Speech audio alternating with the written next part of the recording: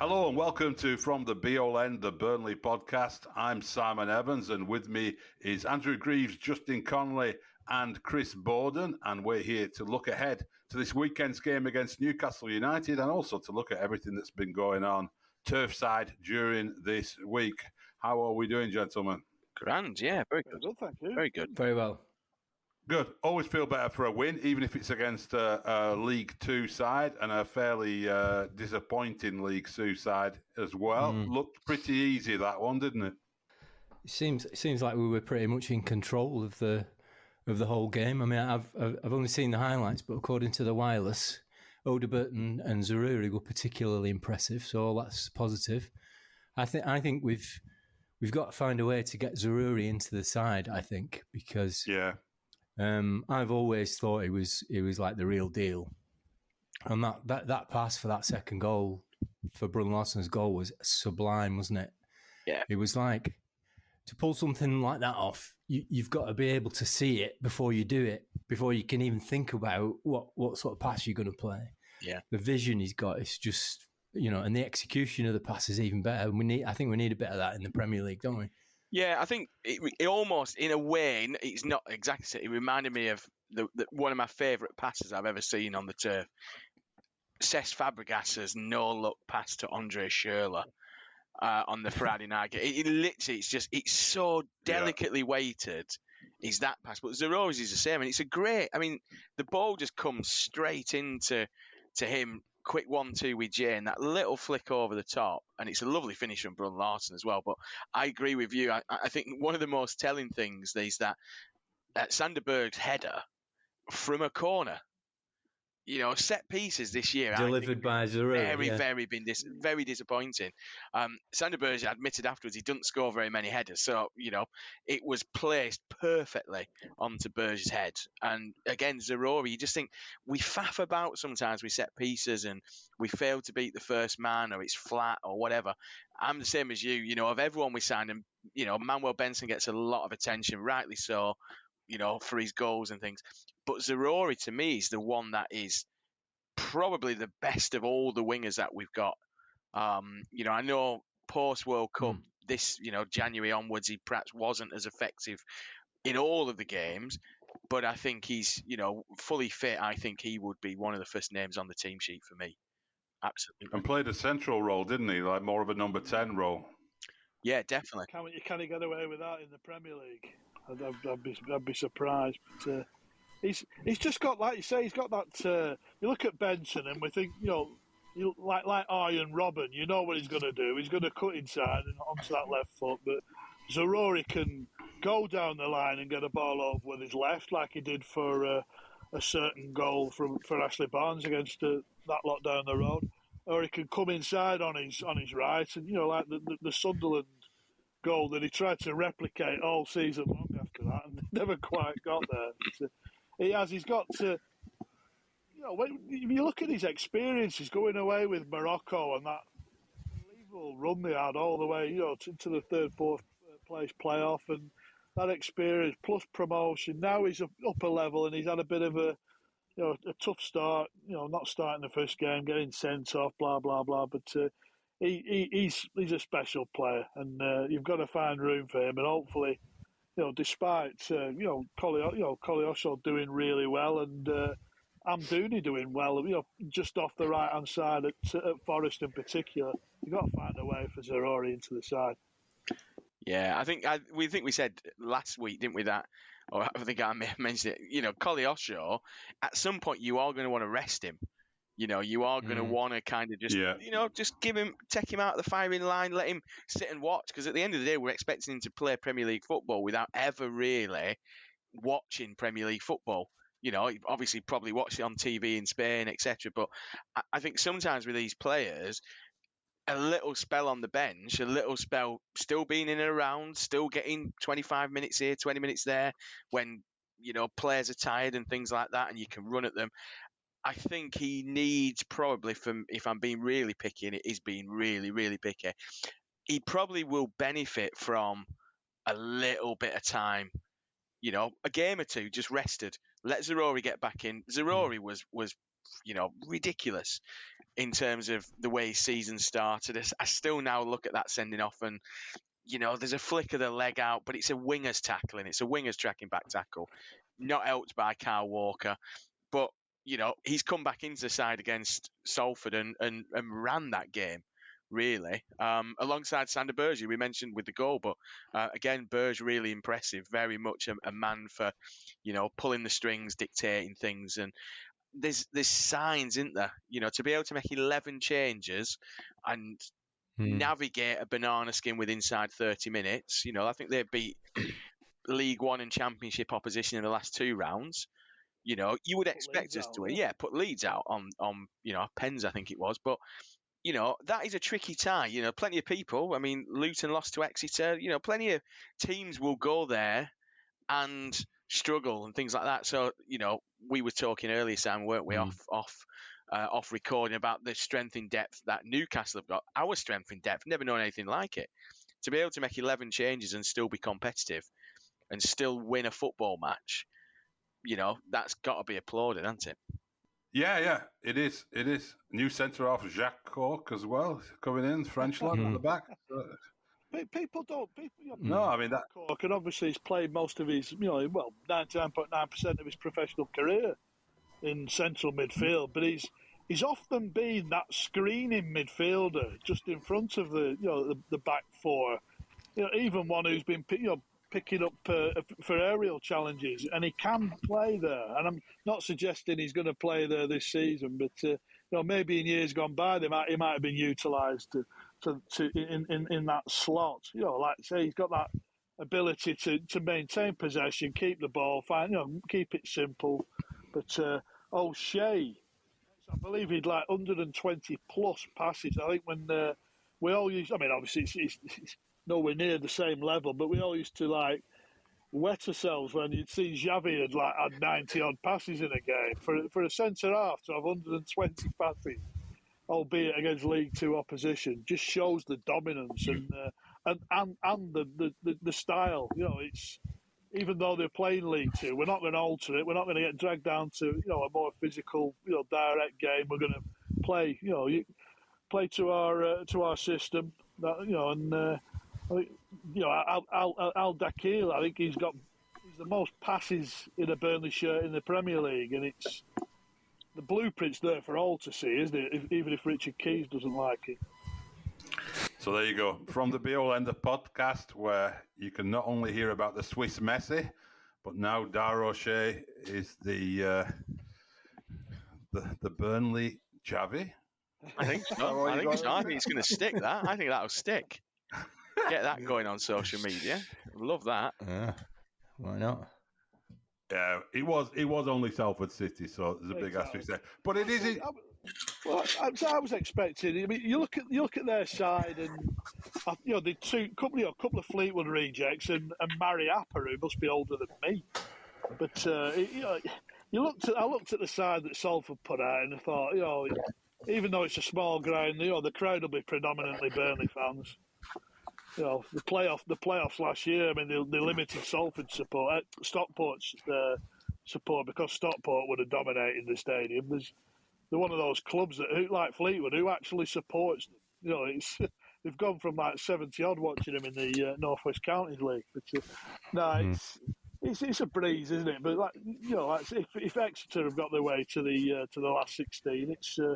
There are a few banana skins in there, but onwards and upwards, and Everton away is going to be a fabulous cup tie, I think. Well, let's talk about that one. Yeah, Justin, I mean, reunion with Sean Dyche. The Dyche Derby, they called it on the draw on Sky, didn't they? He said, didn't he? He just sort of said, it's just another game, isn't it? But, I mean, of course it's got to mean something to him, and it might have meant more to him if he'd been back at Turf Moor. It being at their place makes it a little bit less important for him. It's got to mean something to Tarky and Dwight McNeil as well, hasn't it? Playing against your old club. I mean, I'm not sure how sentimental footballers and managers are these days, but it's got to give it a bit of extra spice, yeah. For our team, though, I mean, the only guide we've got about who might play is that team that played against Salford. If you look at the starting lineup, there's only 2 players in the team who played under Dyche. There's only Cork and J-Rod who actually were at the club when Dyche was manager, even though it seems like it was only yesterday. So, I mean, it's a good story, isn't it? But at the end of the day, for me, it looks to just be like a very, very winnable tie. You know what I mean? Winnable tie. You're talking about squad depth. Well, you see, you talked about squad depth before, and Burnley's squad depth, but in terms of proven Premier League defenders, not necessarily, but in terms of quality of players, Burnley have a greater squad depth than Everton.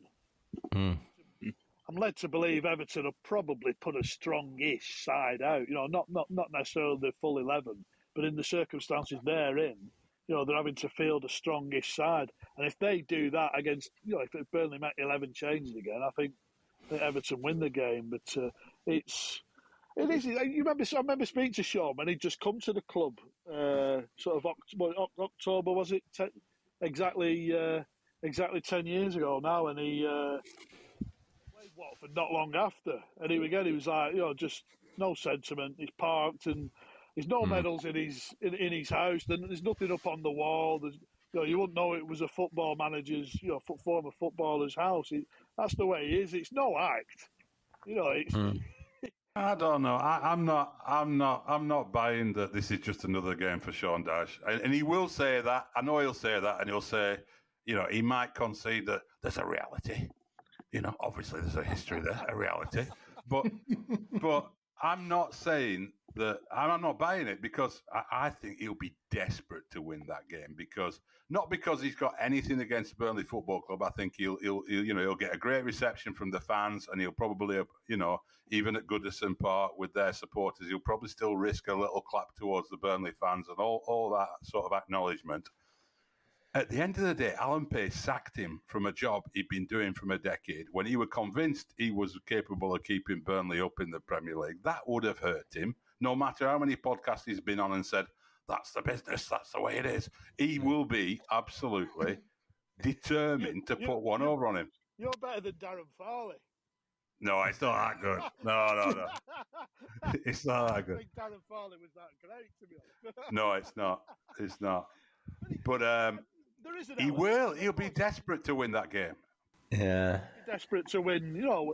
That's it, going back to Watford that time. He had a long history with Watford as player, youth coach, assistant manager, and he never got carried away about going back to Vicarage Road or, winning there and seeing his old mates, Troy Deeney, who he basically, turned his life and his career around, that sort of thing. It was just, he is very sort of, cold and calculated in that, he talks about speaking to business leaders and, that.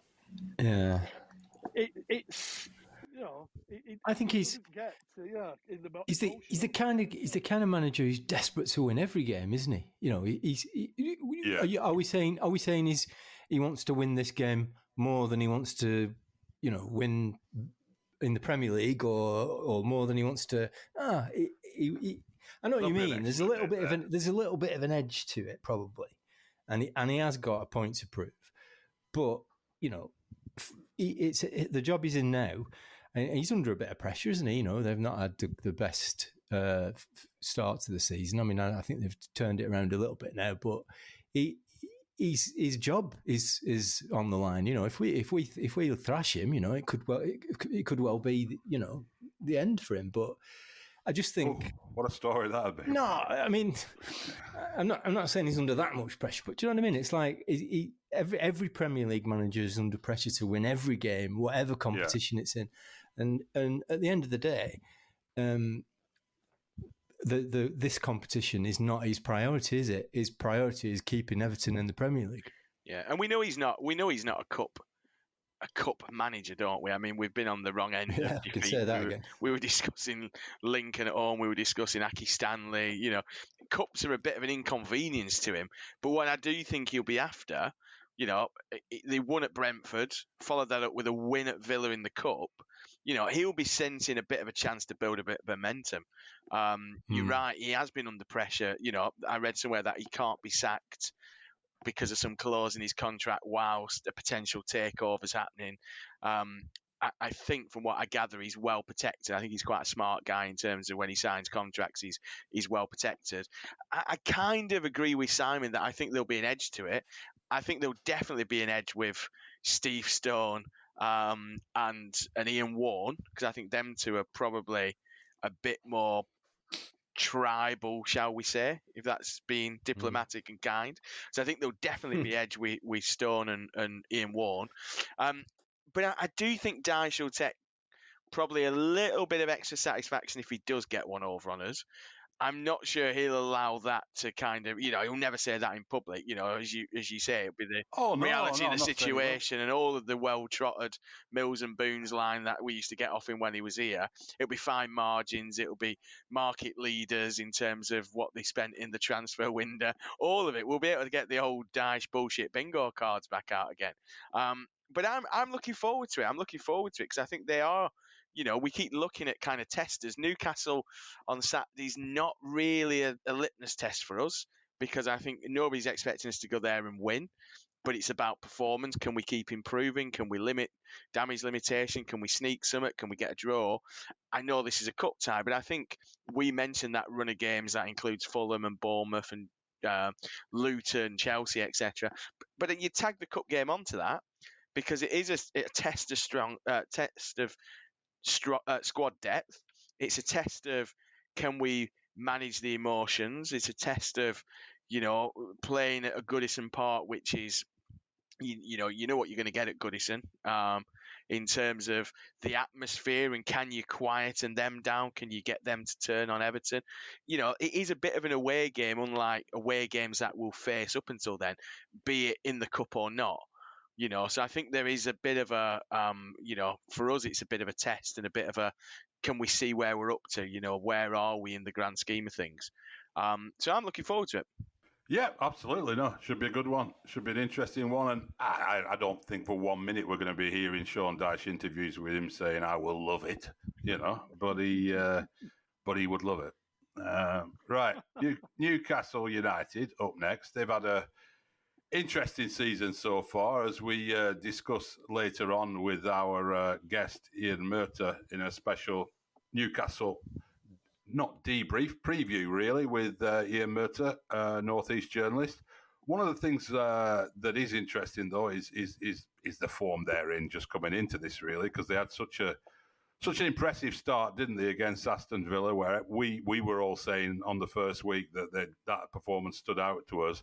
And then they sort of lost their way a little bit, but then, they go and get a draw at AC Milan. They beat Sheffield United 8-0, and then they made 10 changes, I think, in midweek, and still beaten Manchester City, who, of course, also made lots of changes. But still,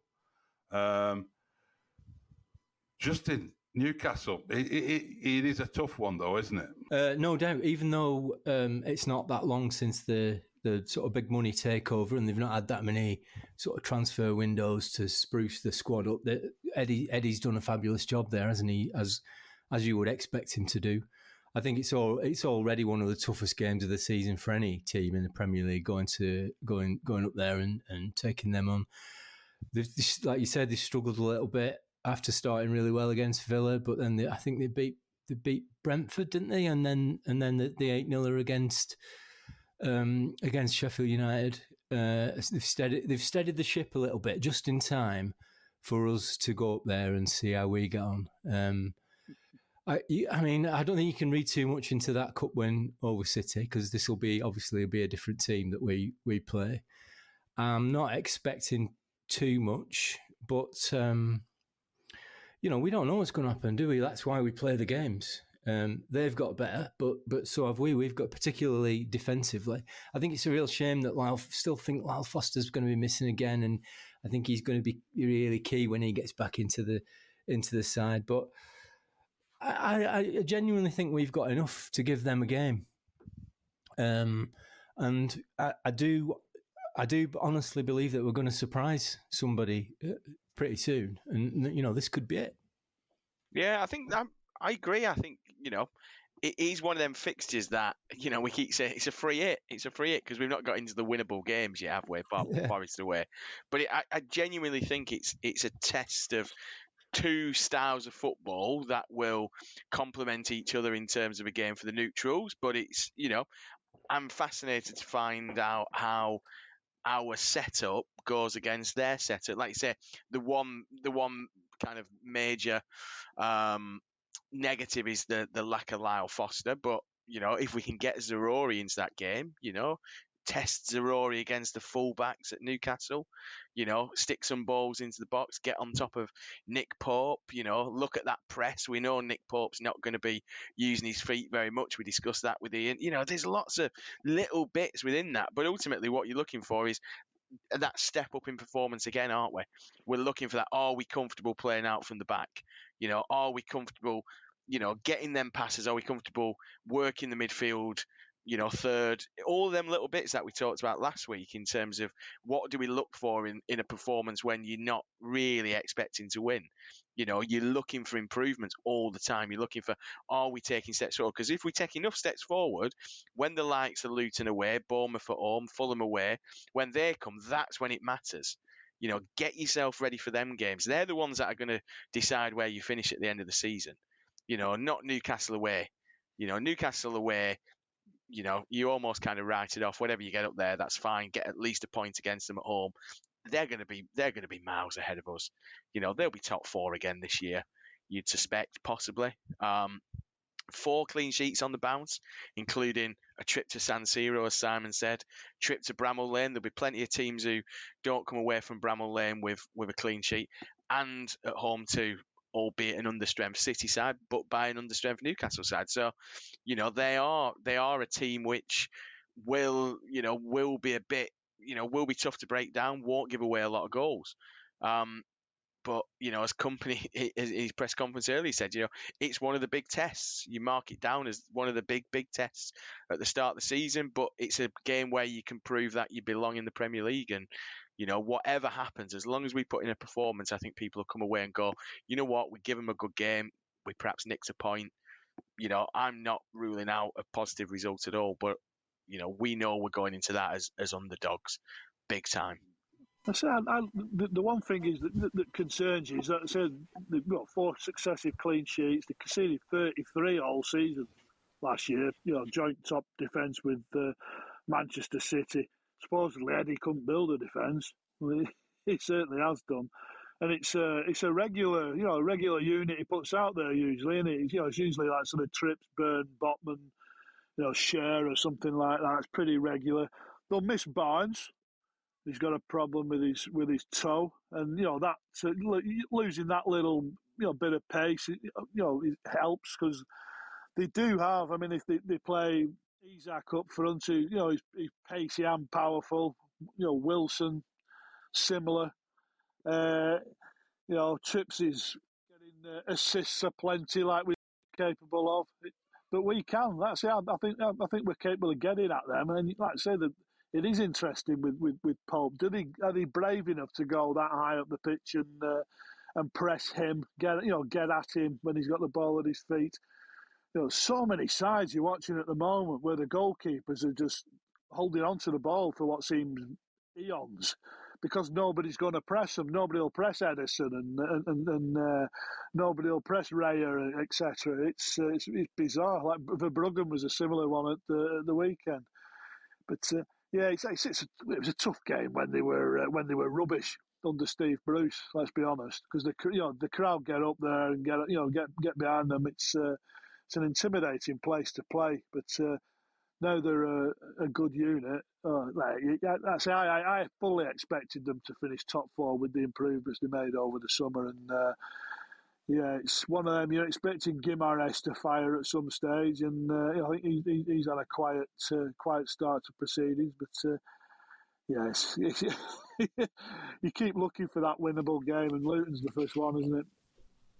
It is. I mean, I'm quietly have some strange sort of optimism about it, in the sense that the thing I really liked about the Forest performance was there was something about playing away from home which made us play a little bit differently. So I think at home we expect, even in the Premier League, to have the majority of possession and to be able to sort of dictate the tempo a little bit, like we did against United for long stretches. Whereas at Forest, we're backs against the wall. We got to battle. We got to play a little bit more on the counter-attack, which we've said before could be an interesting route for us, given the pace of our wingers and so on. So I really like that Forest performance for that reason. They were a bit more of a battling sort of display, which, we didn't get a battling display against United, and certainly didn't against Spurs. So I don't know. It's our back four. Are they going to turn up and be a solid unit as we've seen they can be, or are they going to be fragile again? And it is tough. It is a tough one. There's no doubt about that. But I just have a little bit of optimism about it for this one, because somewhere along the line, in every season we've survived in the Premier League, one or two of these games that you're not supposed to win, you end up winning, don't you? And that helps you points telling no end to go and do it. We've beaten teams like Liverpool and Chelsea away from home. So, it's not impossible, is it? No. Anything else catching our eye around the Burnley world? It's been a quiet sort of week off the field. There's been no sort of innovative announcements, has there? It seems to, like the board and Alan Pace seem to be leaving it to Vincent to run a football team at the moment. Imagine that. The only thing's the Benson injury. That's the only concern, isn't it? Obviously, Foster's got another game of his suspension to serve, but he's like, talking about fragility. Benson, and he gets a bit of a knock, and he's out again. And well, who knows how long it's. But again, like Zarori, he's had a stop-start season, probably more stop than start. But the sooner we can get Benson and Zarori firing all cylinders, the better. Yeah. Kind of proves, though, that, the amount of wingers we brought in. I know we were quite critical about the amount of wingers, but, there's obviously method to the madness there, isn't there, in terms of we are going to go through a lot of wingers in games. We probably average about 4 wingers per game.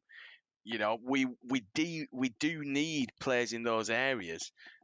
We've discussed, Vincent Kompany's concept of solid places not really being a thing, and everyone's got a bit more freedom. But you do see it with Benson a little kick on the ankle and he's down. He tries to run it off, and 4 or 5 minutes later he's signalling to come off again. Hopefully it's not too bad, but the amount of wingers we've got, it's a good job Koleosho's kind of started quite well. It's a good job with Goodmanson, and we still don't know whether Goodmanson's going to be fit for this weekend with that injury that forced him off. Brun Larson coming in. It's a good job that we've got these wingers. You think back to some of the recruitment drives, and here we go, Claxon alert, the Dale Stevens summer. We wouldn't have had enough players to fill those slots and to play the system that we play. So there was method in the Kompany madness of buying every winger with a Belgian passport, or his grandma had once visited Bruges on a day trip. It was interesting too, wasn't it? I don't know if you'd read the interviews with Andros Townsend this week, where he was talking about this very thing. He was saying, although obviously he's clearly quite disappointed not to have earned a contract, and he said he broke down in tears when Kompany took him aside and said, "Look, we don't." Apparently, the explanation is that they didn't want a 30-plus winger blocking the sort of route for these younger players to come through. And he sort of held his hands up and said, having seen how Burnley are playing with Koleosho and, Brun Larson and all the other young, Trezor, he understands now. And he thinks sort of begrudgingly, he sort of said, yeah, Kompany's obviously done the right thing there, because these players coming through, they need to be playing games, and if I'd been there, maybe I would have got in the way with that. In the way of that, it's a shame he hasn't. I'm surprised he hasn't picked up a club, actually, because the way he played for us in those pre-season games, he was fantastic. Benfica game, he was great, wasn't he? Yeah. Linked with a 3rd division Saudi club that never materialised. Apparently, had been sold, a bit of a Yeah, we definitely want you. Again, pretty big money. I mean, I'm going to spend the next couple of months until January getting really fit, and then try and tout myself around the Saudi third division. It must be. I mean, given the quality of the Saudi top league, the third division must be as bad as I play on a Monday night at Soccer Burnley, I have to say. But I'm the same as you. I'm really surprised no one's taking a punt on him. Championship sides. Hopefully, if he can stay fit, because he clearly got himself match fit. He was superb in pre-season. Maybe we see a club who perhaps have an injury and are sitting 8th to 10th in the Championship come January, or come whenever, because he's a free agent as long as they've got space in their squads. Luton could have a sniff. They've got two sort of like wrecking ball centre forwards. Getting on the end of Andros Townsend cross. They're taking a punt on Barkley. I thought Townsend was a better bet to me. I think Barkley's already injured, isn't he? Yeah, as is Lokonga. Lokonga, we were linked with out for 2 or 3 months with a hamstring injury, I think, as well. So Phil Jones, joking aside, Phil Jones is 31, and much maligned at United. He's not got a club, and it's the danger for these players these days that if they end up out of contract, and if they don't get picked up immediately, they're on the scrappy. David De Gea's considering retiring because nobody's picked him up. That's incredible. I mean, that's staggering, isn't it? He's Golden Glove winner in the Premier League last year. Insane. And he was linked with Bayern Munich, Lazio, linked with a whole host of clubs in Spain, Serie A, Bundesliga, and nobody's taken a punt even as a second, very, very good backup keeper. If you're fighting on a couple of fronts in Europa League, domestic cup competitions, you'd think, why wouldn't you take a punt on someone like De Gea? The younger goalkeepers within your squad will learn a lot from that. And as we've discussed several times, they've gone from a keeper who can't use his feet to a keeper who can't use his hands. So we've got the next instalment of the Anana show this weekend. I don't know who United have got, but yeah, I'm very, very surprised. I'm even more surprised when Chris revealed that Phil Jones is only 31. I cannot believe he's only 31. But there would have been a time when I'd have said, would you get Phil Jones in? Absolutely you would. Like you say, much maligned at United, but you get him fit and you get him a run of games, and he is still, I would suggest, a good quality centre-half for a top-end Championship club. That little bit of experience, that knows what it takes to compete at the highest level, that is absolute gold dust for a Championship side. So, yeah, wish Townsend all the best, because, he looked a good player when he was with us for that short time. He did, yeah, and it was generous comments of him, really. I thought they were quite mature comments from him. Although I did wonder if part of it is how much of it is him seeing Koleosho and other players and thinking, ooh, yeah, and how much of it is him seeing Redmond, who's in that position that Townsend would have been in, and he isn't getting a kick, is he? So, you wonder if he's thinking I'd probably been in the same position as Redmond on the bench at Burnley. It's not the way you want to really end your career, is it? Anyway, let's get back to Newcastle now. Thanks very much, guys, for that chat. And we will continue talking Burnley-Newcastle after this break with Ian Murtagh. Ian Murtagh, North East journalist, covered Newcastle United for many, many years, knows them inside out, and he's coming up right after this break.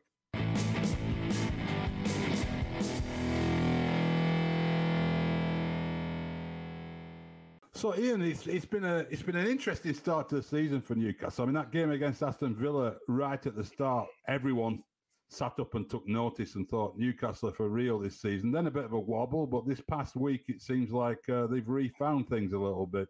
Where are Newcastle at the moment? You've summed it up perfectly there. I can remember at half-time in the Aston Villa game, and I think it was 2-1. Villa were just about getting on top, funny enough. No one would have predicted that would be 5-1, but there was superb second half. Then, of course, no disgrace, losing at Manchester City, pressed the self-destruct button at home to Liverpool, and then turned in a pretty abject performance at Brighton. That's when a lot of questions were asked. Are they the same team as last season? They went to AC Milan in the Champions League, and even then, people were not so much doubting, but they were still asking questions because Newcastle were fortunate to get a golden draw in the San Siro. Then, of course, they answered superbly with an 8-0 win at Bramall Lane, quite extraordinary result, followed up by a 1-0 win on Wednesday night against Manchester City again in the Carabao Cup. But it is strange. I still think it is far too early to say that Newcastle will repeat what they did last season, So I think there's still one or two questions hanging over the team. Yeah, I mean, there's been a bit of a change to it, hasn't there? The midfield seems a little bit different with, obviously, Tonali's come in there. But is it what's changed from last year mainly about Newcastle? Well, first of all, Eddie Howe wanted to strengthen the squad. And I think on the evidence of last night's game against Manchester City, he has done that. Newcastle changed all 10 outfield players. Nick Pope was the only survivor from the game at Bramall Lane. And there were starting debuts for Hall and Livramento. Livramento was man of the match. The young 16-year-old Lewis Miley came into midfield, albeit he only survived 45 minutes. And in the second half, Bruno Guimaraes and who else? Anthony Gordon came on and changed the game. So yes, there are changes. Not apart from Tonali, not so many changes to the actual what you consider the first choice lineup, Simon. Right. But there is a debate raging about whether Tonali and Guimaraes can play in the same side, and I don't think we've got the answer yet. What we do know is that Newcastle look better with Sean Longstaff in. Now, Sean Longstaff is not as technically gifted at those players. He's certainly not got the profile or the pedigree of them. But what he does possess is football intelligence, incredible work ethic, and it just works with him on the side. Balance. Absolutely, yeah. I mean, as we all know, football is not one on paper, and you can write down the strongest side, but that doesn't necessarily mean that when they go out on the grass, they are the strongest side. Yeah, I mean, the team for Burnley fans looking at Newcastle, there's two players obviously jump out straight away to them. Two players who were extremely popular. I'm sure will get a good reception from the few thousand up in the gods. Obviously, Nick Pope and Kieran Trippier. I mean, Trippier seems to have really... he seems to be very popular with Newcastle fans, as he has been with fans everywhere he's been. Is that a fair assessment? Well, absolutely. I was going to say that they're arguably the first two names on the team sheet, but they are of course, because they're number 1 and 2. Yeah. I mean, Kieran Trippier, he joined Newcastle when they were fighting a relegation battle. He left Atletico Madrid, and that first season, it was as much his influence off the pitch as on it. He is arguably Newcastle's most important player. When I covered England, I mean, he was influential for England as well, albeit he might not even be England's first choice right back or even second choice. There's Walker and arguably James ahead of him. But for Newcastle, absolutely superb signing, incredible influence, and very impressive footballer and human being, really. And of course, although in name, Jamal Lascelles is the club captain, but the team captain is Trippier, and he's a wonderful leader. Yeah, absolutely.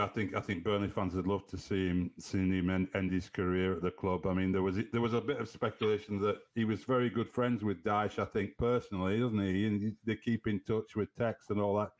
Even before he went to Newcastle, there were some rumours that Burnley might somehow be able to prize him back. Hugely popular with the Clarets. And Pope seems to have settled in. Are there any doubts about him at all?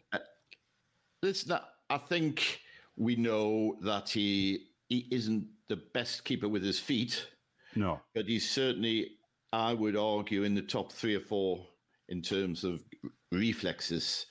I know the last season Newcastle fans felt he should have been England's number 1. I think a lot of that was to do with the fact that Jordan Pickford was from Sunderland. But that's quieting down a bit now. There is that question mark about his footballing abilities, but as a goalkeeper, he's first class. He's pulled off some absolutely wonderful, tremendous. I mean, I don't know if you recall last season there was in a goalless draw at Selhurst Park in January or February, produced a quite outstanding save. I can't remember who from.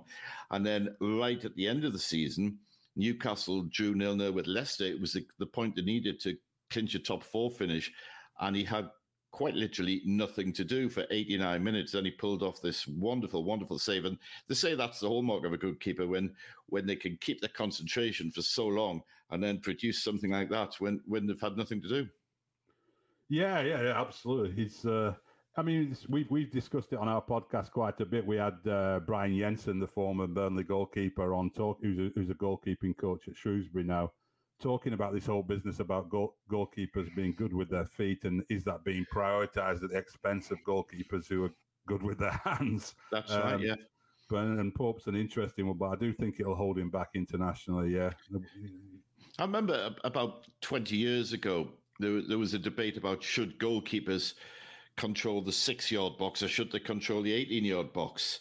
And I remember, Shay Given, who is arguably the one Premier League keeper who's been better than Nick Pope. There was mild criticism that he was only a 6-yard specialist rather than 40 miles down the road. If you remember Mark Schwarzer, who was tremendous at commanding the whole area, and defenders knew that he would come out right to the edge of the box to claim a ball. And I remember talking to one or two centre-halves. In fact, one of them was at the Manchester City game last night, Steve Howie, if you remember him. Yeah. And Steve said, it doesn't really matter as long as the centre-halves know what a keeper's going to do. Right. We don't mind a keeper staying on his line if he's always going to stay in his line. We don't mind a keeper coming out to the edge of the box if he's always going to do that. And, in that, Nick Pope, I think he's probably in the middle of that. He doesn't command his whole area, but he commands a sizable proportion of it. Yeah, he does. Yeah. Greasy, looking at Newcastle, you have any thoughts, questions for Ian? Yeah, I'm really kind of interested in the Eddie Howe dynamic, and I kind of half expected him to be almost like the kind of night watchman. When when he came in, I didn't think he'd last once the kind of Saudi regime was in. I think they'd look for that kind of, star manager. Now, they've not necessarily done that with players. Yeah. Is there any kind of surprise amongst, with you or with the Newcastle fans that Eddie has lasted as long as he has and perhaps even, achieved what he has, which is, fantastic?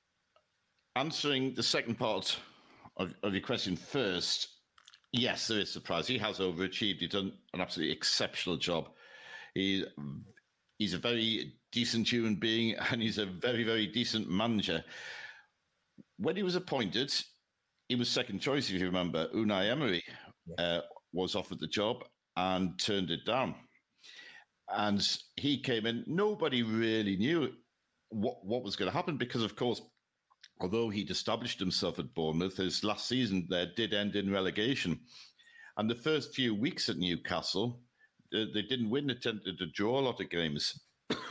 Now, since then, he's proved himself. He's hugely popular with Newcastle fans. But, and this is something we don't know, this Saudi regime, nobody knows how they will react to a losing run, if there is one. They did lose 3 in a row, and there was a little bit of talk, not so much among Newcastle fans, more the media really, saying, is he under pressure?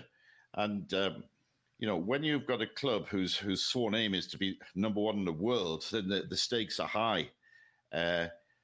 He is, if he did have critics 3 weeks ago, then he's answered them with 4 clean sheets in a row. And people forget that was just pointed out to me last night when I was writing my Manchester City report. Newcastle haven't conceded a goal. I think it's now well over 6 hours of football. So, the fact is he is proving himself all the time. And I would argue that he is as safe as any manager in the Premier League. I mean, Klopp and Guardiola notwithstanding. Yeah. I mean, Yeah, I found it a really kind of interesting because when he was at Burnley, I mean, obviously, you've got to kind of look at the context. And when he was at Burnley, he was, a young manager, untested. I've watched some of the documentary, the Newcastle documentary, which I think is fascinating. I love them docs at the best time. But I think it's hopeless. I think it's a horribly sugared brochure. Yeah, they are, aren't they? The Burnley one we were discussing was about the same, but there seems to be a bit of a steal about Eddie that I never expected when I saw him at close quarters at Burnley when I used to be in the press box at Burnley and in the press conferences. He's very kind of timid, almost kind of unsure. He looks to be a bit, my wife said the other day, God, he looks like he's grown up. Weirdly, he no longer looks like a Mine teenager. said the same, actually. You know what I mean? He looks like he's got a bit of, world weariness about him. And the style of football he plays, whenever I see Newcastle, always looks really pleasing and in keeping with what the fans up there expect. You've got exciting players. I never really ever drew that comparison with Eddie Howe, exciting football, 4 clean sheets on the bounce. I don't think he ever achieved 2 or 3 clean sheets on the bounce at Burnley. It used to be, we might score 4, but we'd need to because we'd concede 3. Right. It's kind of, is that right? Do you think there's a steeliness about him? And, like I say, an exceptional character, great human being, very thoughtful.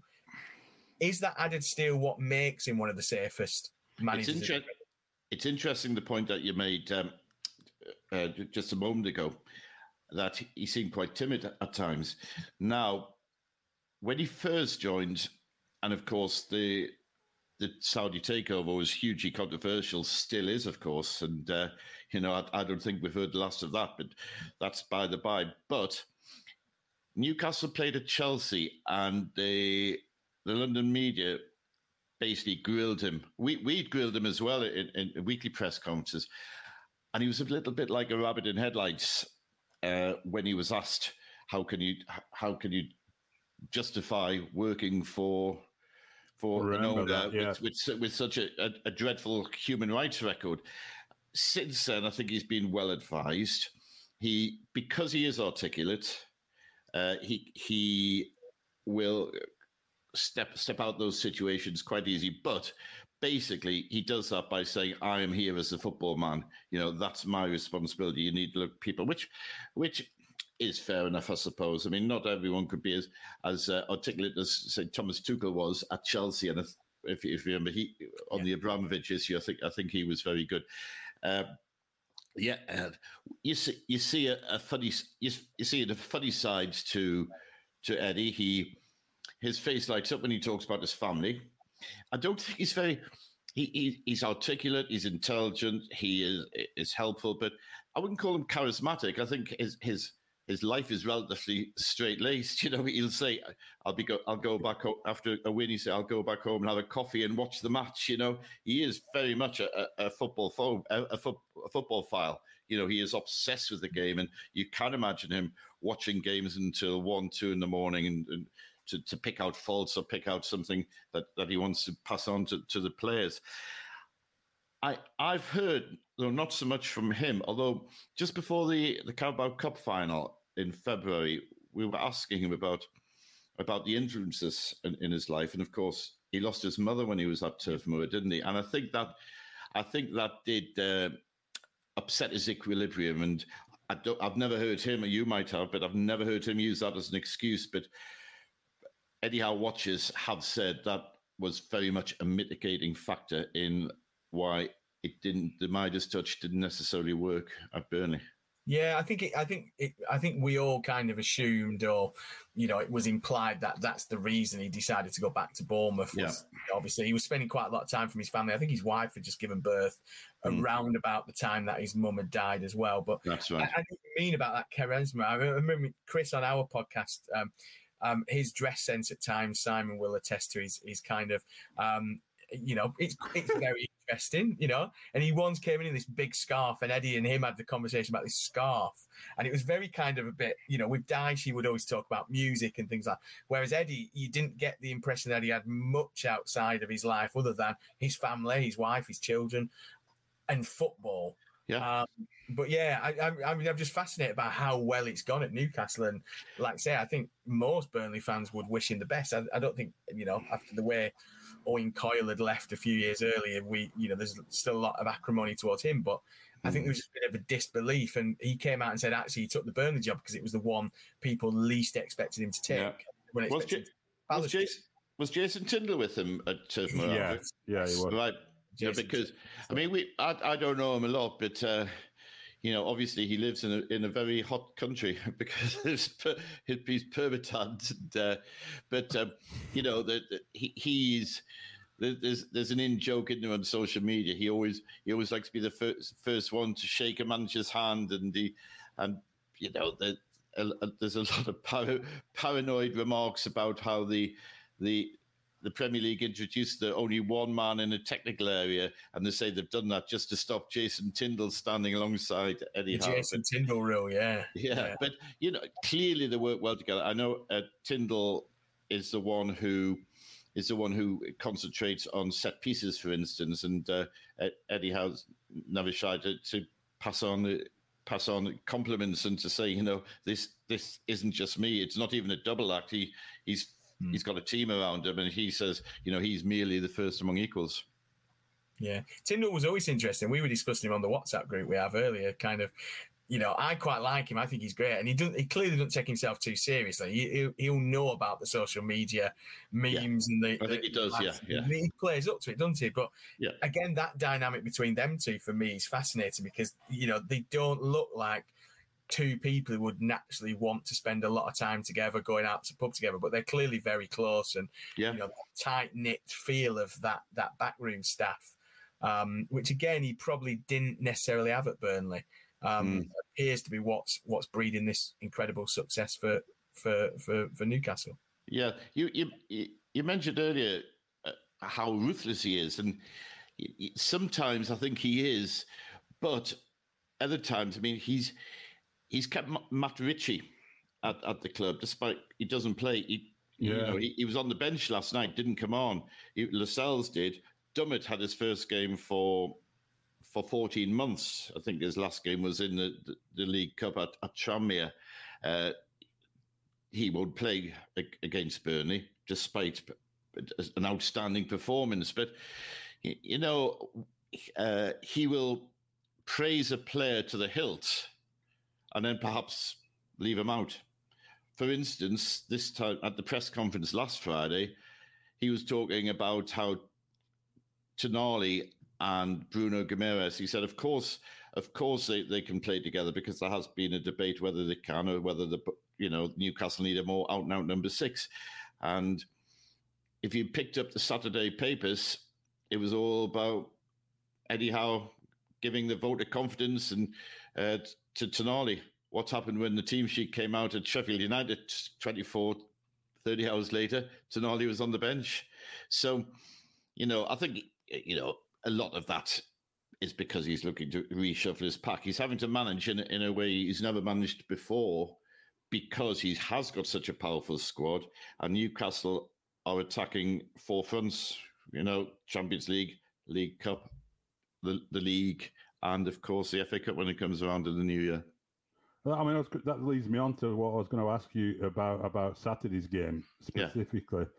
Obviously, with the Champions League there, and it's PSG, isn't it, coming up straight afterwards, which is when it starts to really feel, I would imagine, for people in Newcastle who are back in the Champions League now, PSG at home on a Wednesday night. How is he going to rotate heavily, do you think, at the weekend? Well, he rotated yesterday, and there are certain players who you'd argue are equals. For instance, if you put Wilson in for Isaac, are they necessarily weakening the side? If Gordon plays or Almiron, is there a weakness? So, there will be, I would imagine, there'll be 1 or 2 changes from the game at Bramall Lane last Sunday, but it will be a strong side, and Eddie Howe, knowing him, will be 100% focused on Burnley, and he will answer no questions whatsoever at tomorrow's press conference about the Champions League game 4 days later. I don't know if you've had a chance to see much of Burnley this year or the side last year in the Championship with Company, but obviously it's a very different Burnley team than Sean's side. How do you think Newcastle match up against a team that likes to play a lot of sort of possession and that kind of football? Yeah, I saw Burnley at Sunderland last year, and when Sunderland were outstanding in the first half, 2-0 up, and of course Burnley won the game 4-2. And I remember seeing Alistair Campbell afterwards. I know him vaguely, and he was very, very impressed with that performance. Listen, I think in Vincent Company that Burnley have one of the most respected and likable managers in the country, and it's very easy to like a side who are down at the bottom, and they're no threat at the moment, and they probably won't be this season. But having said that, Newcastle will, I suspect, Newcastle will feel that Burnley are a class above Sheffield United. The 8-0 win last season, Sheffield United, they gave one of the most shocking performances you will ever see. I mean, the way that Almiron scored, it was a great impression of Moses imparting the Red Sea. Some of those goals were criminal to concede. Newcastle should beat Burnley. You know that. I know that. I always think that the first 20 minutes are crucial at St. James's Park. If Newcastle get an early goal, they can do anything. I remember that game against Tottenham last year, and it was frightening. And they, were they 5-0 up after 20 minutes? It was ridiculous. But the way to play Newcastle was how Brentford played them a fortnight ago. And Newcastle won 1-0 with a goal, just one goal in the second half. Brentford were the better team for arguably 40 minutes. And they knew how to play Newcastle. And I think Rico Henry, the left back, when he got injured, that proved to be a little bit of a turning point. But the Burnley, if Burnley play open, well, yes, they'll present Newcastle with problems, but they'll also present Newcastle with chances. So it's a gamble, isn't it? They will play very differently, I suspect, to how Burnley did. They will probably try and play in the same way, and you won't want to hear this like Aston Villa did. Aston Villa went toe-to-toe with Newcastle, and for 40-45 minutes, they were as good as Newcastle. But of course, in the end, they were on the wrong end of hiding. Yeah, we've seen a few games like that this year for Burnley so far, but they seem to have tightened up a little bit since they brought Charlie Taylor back in and a little bit more conventional, but it's going to be a fascinating one. Ian, thanks very much indeed for your time and your thoughts. That's been really interesting for us, and I'm sure the Burnley fans will appreciate that. Yes, well, I've always liked Burnley because I must tell you this. I went to school called St. Cuthbert's in Newcastle, right. And St. Cuthbert's, who they won the All England final the year after I left, but the colours were Burnley's colours, and it was because back in the day, so many players came from the northeast to Burnley, and they were almost seen as the model for everyone. So that northeast connection always stayed with me, and there was a guy who had a sports shop very close to where I lived called Lou Henry, who I think he was a reserve at Burnley in the 60s. I don't know if you're aware of the name. I certainly haven't seen him in any records, but he was on their books. And I've also got a neighbour who's a Burnley fan as well. So I've always had a bit of a soft spot. Oh, there were plenty of players from the northeast. I mean, yeah. When I started following Burnley, the youth team then would probably have had 6 players in the starting 11 who would be, Brian Laws, Wallsend Boys Club seemed to provide quite a few players. And I remember Brian Laws played against him, yeah. Yeah. So, yeah. Anyway, it's been lovely talking to you both. Thanks very much indeed.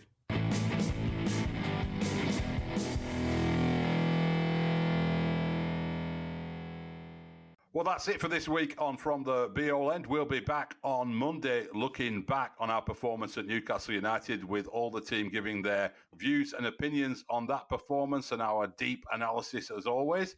And if you do enjoy listening to this podcast, please tell people about it. Send a mate to WhatsApp. Leave us a review somewhere on Apple or anywhere, Spotify, where you listen to the podcast, and do follow us on social media as well at B-Hole Podcast on Twitter and Facebook. Always nice to hear from people. Let us know what you think of the podcast, any suggestions, any ideas for guests. We've got a few more coming up in the coming weeks ahead. So all the best. Have a good weekend and up the Clarets.